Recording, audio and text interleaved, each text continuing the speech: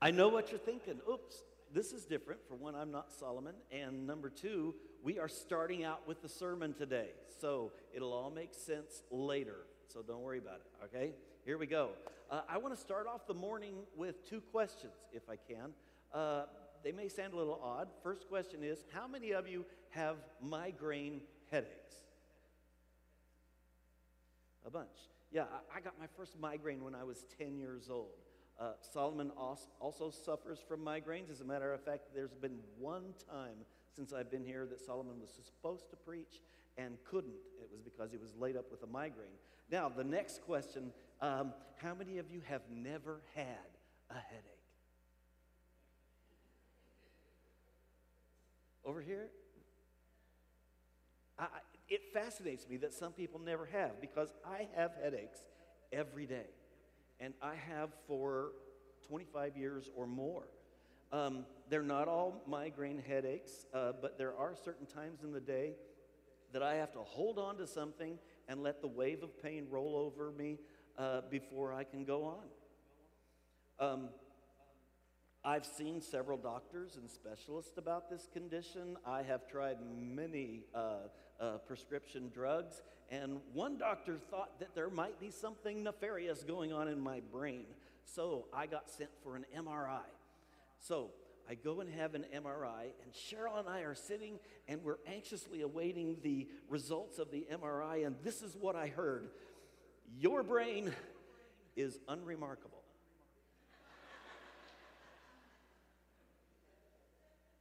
Now, while that is actually a good report in medical terms, the fact that my brain is unremarkable, it bothers me still.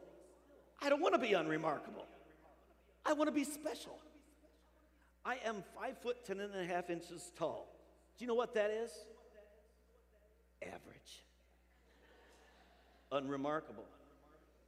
When I was growing up, I was not the first person chosen for the sports team. I also wasn't the last.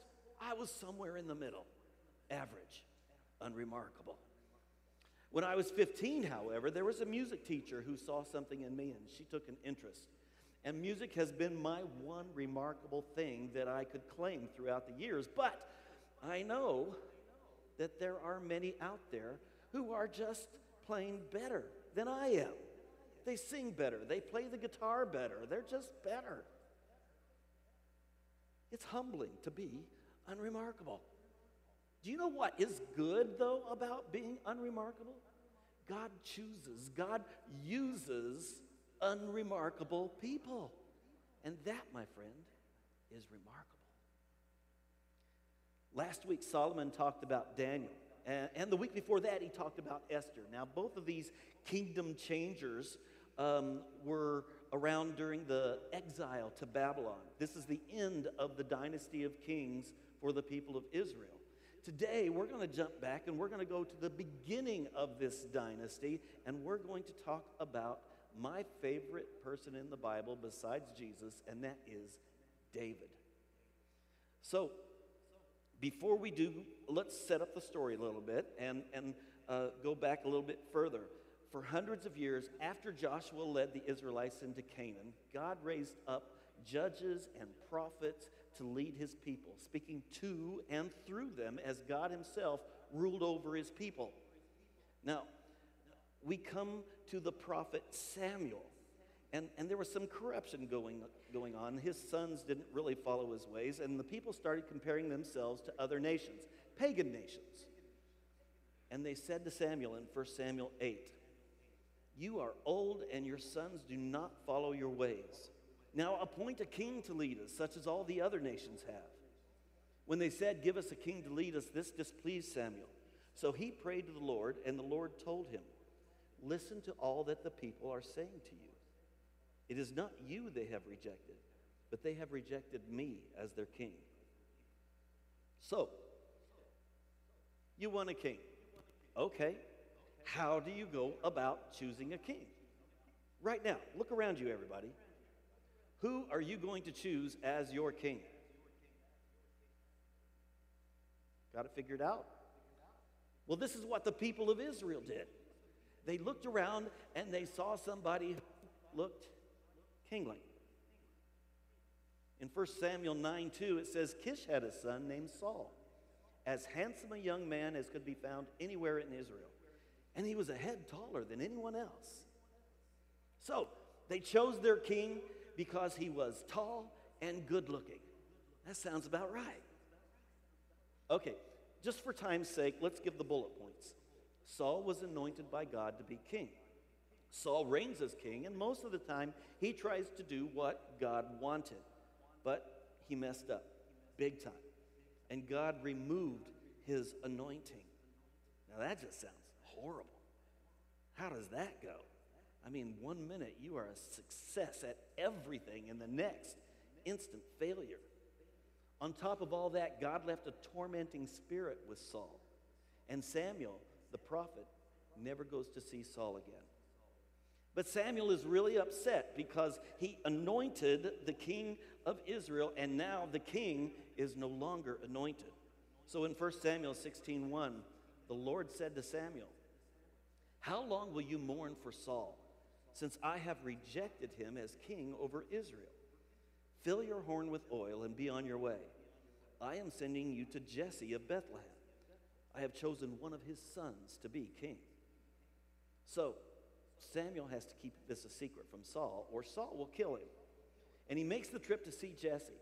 Now, God has not told Samuel which of Jesse's sons he's going to choose. God will let him know when the right guy from the job stands in front of him. So we see in 1 Samuel 16:6, when they arrived, Samuel saw Eliab and thought, "Surely the Lord's anointed stands before the Lord." But the Lord said to Samuel, "Do not consider his appearance or his height, for I have rejected him. The Lord does not look at the things people looked at. People look at the outward appearance, but the Lord looks at the heart." Let me read that again. The Lord does not look at the things people look at. People look at the outward appearance, but the Lord looks at the heart. I want you to just all read that with me, please. Same thing. The Lord does not look at the things people look at. People look at the outward appearance, but the Lord looks at the heart. Samuel took one look at Eliab and saw someone remarkable. But when God looked at Eliab, he didn't see the physical. He saw the heart, his decision-making, his emotions, his dependence. Was it on himself and his own abilities, or was it on God and the abilities afforded through him? You see, people are not very bright. God compares us to sheep, right? We elevate others because they are good-looking or strong or rich or famous. And most people even start a relationship out this way. I mean, you're standing in a room, and across the room you see a good-looking girl or a good-looking guy, and you've never said a word to them in your whole entire life, and you already have your life planned out in your head together. Sometimes a great personality can come with those great looks, but many times that lovely appearance comes with some very unlovely attributes. And the opposite may be true as well. You may not be attracted to someone physically, and then as you get to know them, you absolutely fall in love with who they are on the inside. And then, miracle of miracles, you start to see them as more attractive. And the more you get to know them, the more attractive they become. You see their beauty. Well, Samuel looks at the men in the room as each one passes by. Now, how do you think that looks? How do you model to be king? How do you walk in front of Samuel?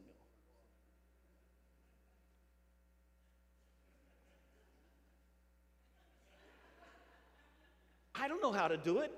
I don't know how these 7 guys did it, but in 1 Samuel 16 it says Jesse had 7 of his sons pass before Samuel. But Samuel said to him, "The Lord has not chosen these." So he asked Jesse, "Are these all the sons you have?" "There is still the youngest," Jesse answered. "He is tending the sheep." And Samuel said, "Send for him. We will not sit down until he arrives." Now, how appropriate that the dumb animals, the sheep, that God compares us to, David is already leading. David wasn't the oldest, and David wasn't the strongest, but he was good looking. In fact, David was a ladies' man, and we'll get to that later. Now, here's where it gets a little weird. David is anointed as king, but Saul still is king.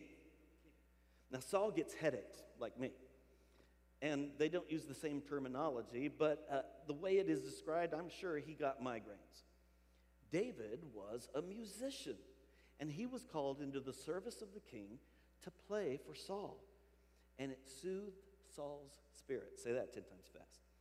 So Saul kept him at the palace most of the time.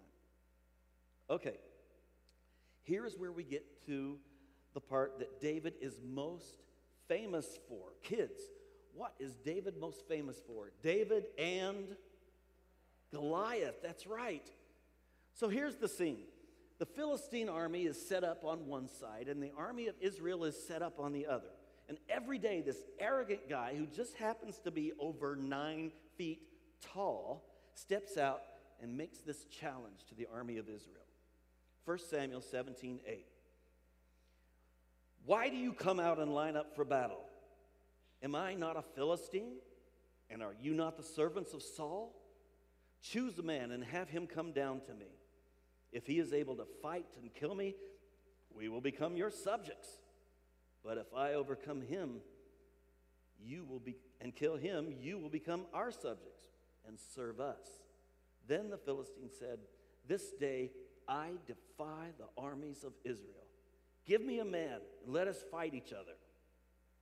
Now, it doesn't say anything about Goliath being green, but I kind of think maybe this is the first time we've seen this guy. He's in the Bible right here. What would you do?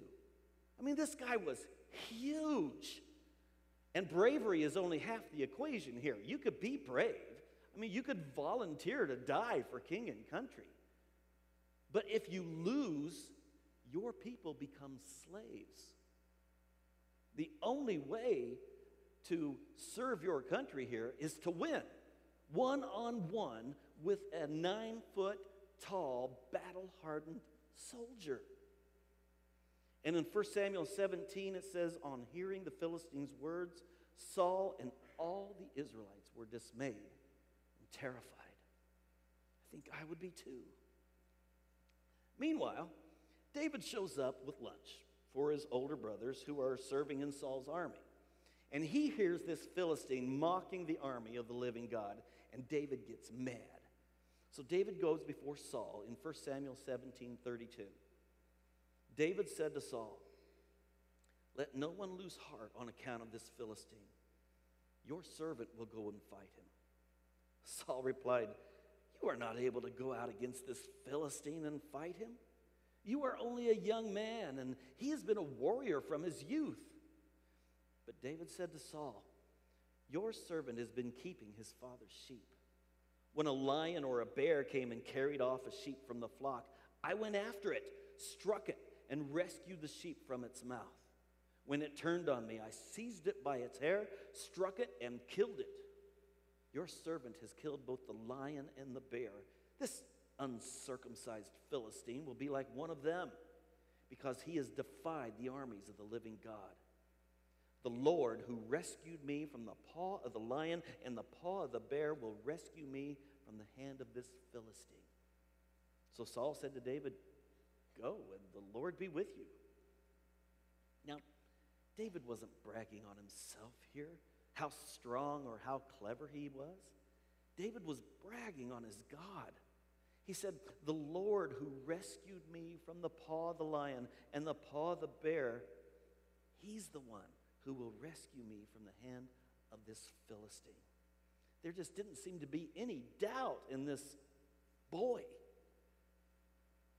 So Saul dresses him up in a suit of armor and straps a sword around his waist, and he says, there, how does that feel? David moves around a little bit, and he says, yeah, I just can't do this. This armor is too big, and so is this sword. This just isn't me. So David grabs his staff and a sling, and he finds 5 smooth stones. and he approaches the giant. In 1 Samuel 17:41, meanwhile, the Philistine with his shield bearer in front of him kept coming closer to David. He looked David over and saw that he was little more than a boy, glowing with health and handsome, and he despised him.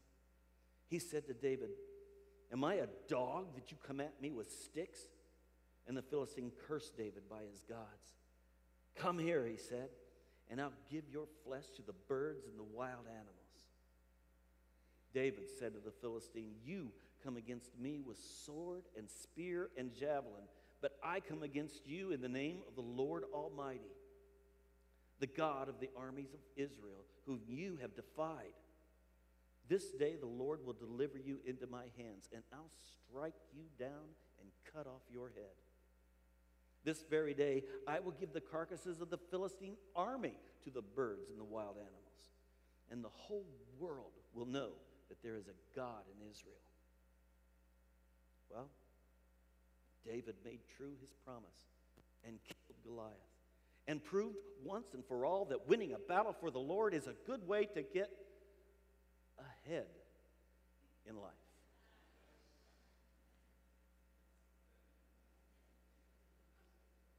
All right, David had faith, the kind of faith that can move mountains, the kind of faith that could kill giants. What giants are there in your life? What is there in your life that you cannot do alone?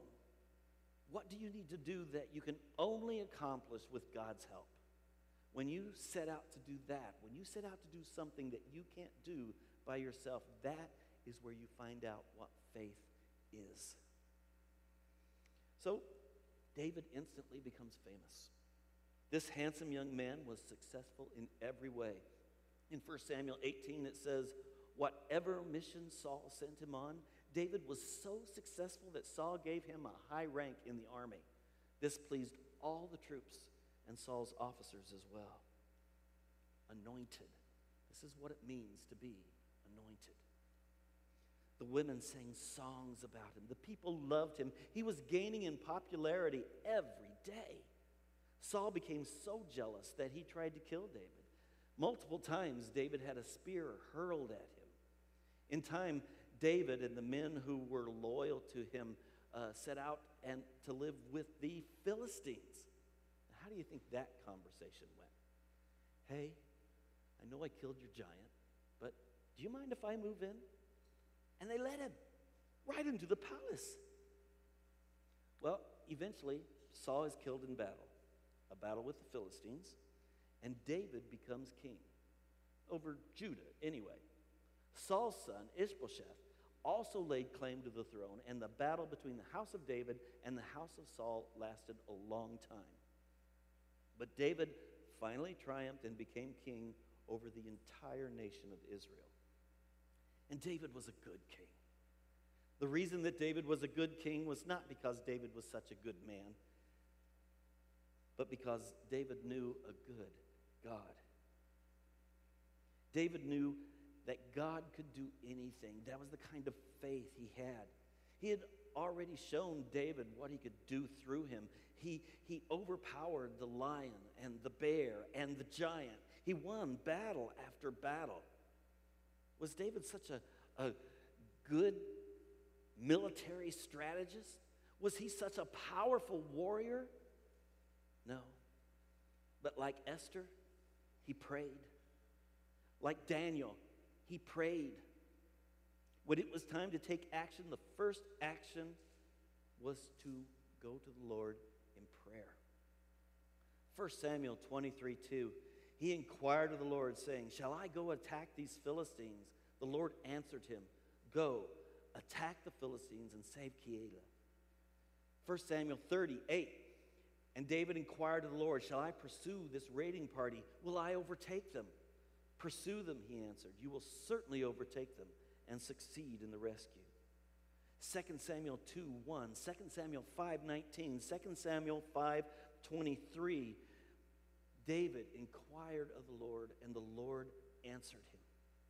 When God is your advisor, when you have built the kind of relationship that David had with his God, you ask and then you listen. This kind of relationship can only have when you really, really want God's will over your own will. Then you will truly know what God's will is. Okay, another thing that David is famous for is not so good.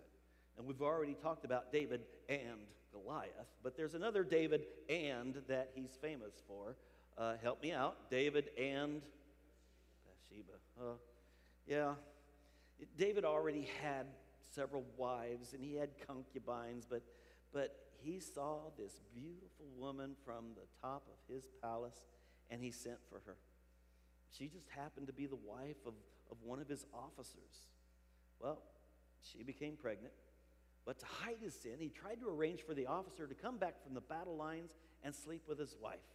I mean, maybe he won't count the time correctly and he'll think the baby's his own, right? Well, it didn't work out that way. So David had it arranged to have the officer killed in battle. Nathan, a prophet of the day, came to see David to expose the lie that David thought he got away with, but obviously God saw. David messed up, big time. Here's the difference between David and Saul. David repented and sought the Lord, and God forgave him. Saul did not. Saul made excuses. And here's where we go wrong. So much of the time we sin. We sin and then we hide. We get it into our heads that we are sinners, and of course, that's true, we are. But that is not the time to hide from God. That is the time to seek God. You think God doesn't know you sinned? I guarantee you he does. But your sin does not keep you from God. Jesus Christ and his cross made sure of that. Your shame, your pride, that's what keeps you from praying, from confessing, repenting. God knows you are a sinner. He has already seen every sin you have committed, and he's seen the sins you have not committed yet. He knows. And for some of you, this may be your giant. And the only way to slay that 9-foot-tall enemy is to go to the Lord and have him take care of it from you. Don't run from God. Run to him. Every king who followed is compared to King David. David is the standard of what a king should be. Of the more than 40 monarchs who ruled the kingdoms of Israel and Judah, only 3 are said to be like David. Asa in 1 Kings 15:11. Asa did what was right in the eyes of the Lord as his father David had done. Hezekiah in 2 Kings 18:3. He did what was right in the eyes of the Lord just as his father David had done. Josiah, he became king when he was 8 years old. And the law that had been long forgotten was brought out and read before the king. 2 Kings 22:2, he did what was right in the eyes of the Lord and walked in all the ways of his father David, not turning to the right or the left.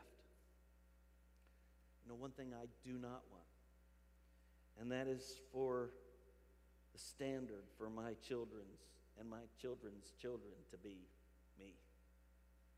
I want them to surpass me. I want them to love better, to serve better, to be better. Don't make me your standard. We found out earlier that David was a musician, right? He played the harp. He wrote songs. We have a book of prayers and songs that are prayers. David wrote 75 of the Psalms. That's half.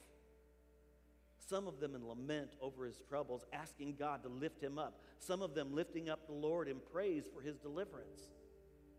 David poured out his heart to God on the page. He poured out his heart to God in his actions. David poured out his heart to God in prayer and singing. David set the tone for the future of worship. You know, I wish we knew the melodies and the accompaniment that went along with some of the beautiful words that he wrote. Listen to just a little bit of Psalm 18. Now, the heading of this passage reads like this: For the director of music of David, the servant of the Lord. He sang to the Lord the words of this song when the Lord delivered him from the hand of all his enemies and from the hand of Saul. He said, I love you, Lord, my strength. The Lord is my rock, my fortress, and my deliverer. My God is my rock in whom I take refuge. My shield and the horn of my salvation, my stronghold. I called to the Lord who is worthy of praise, and I have been saved from my enemies. Isn't that beautiful? I mean, this, of course, has been translated into English. The rhythm and the rhyme, I'm sure, would change the way that you hear it in its original form. Many think this was a chant, a monophonic recitation with a little background music, and I don't believe it. This is passion and artistry from a well-practiced musician. And David wasn't a sit-on-your-hands-and-worship kind of guy either. How do we know this? Let's look at 2 Samuel 6 and see the answer. You see, David wanted to bring the Ark of the Covenant back to where it belonged. It had been stolen, and much to their despair, had caused devastation. So David was bringing it back. This was a holy event. David cast off his kingly robes, humbled himself before God, and danced. 2 Samuel 6:13 says, when those who were carrying the ark of the Lord had taken 6 steps, he sacrificed a bull and a fattened calf. Wearing a linen ephod, David was dancing before the Lord with all his might, while he and all Israel were bringing up the ark of the Lord with shouts and with sound of trumpets. This was a celebration because the ark of the covenant, the presence of God, was with them. How could David not cast off his robes, cast off his pride and his inhibitions, and worship?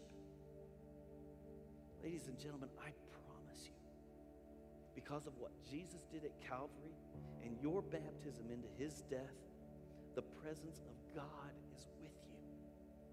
The presence of God is with us right now. How can we not cast off our pride and worship with all of our heart, with all of our might? One of David's wives, Michal, daughter of Saul, was watching her husband from the window. Scripture tells us that she despised him in her heart. 2 Samuel 6:20.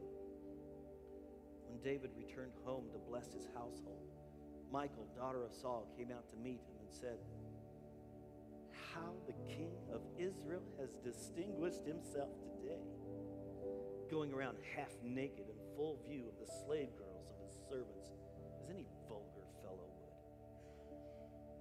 David said to Michal, it was before the Lord who chose me rather than your father or anyone from his household when he appointed me ruler over the Lord's people Israel. I will celebrate before the Lord. I will become even more undignified than this, and I will be humiliated in my own eyes. But by these slave girls you spoke of, I will be held in honor. We're going to go into a time of worship. Here's what I want to do. I want to invite all the kids to come down and get an instrument or a flag. You get to keep that, by the way. Come down and sing with us and worship. Bring mom, bring dad. Any adults who want to feel free in their worship this morning, I invite you to come down too. Let's worship together in a way that we never have before.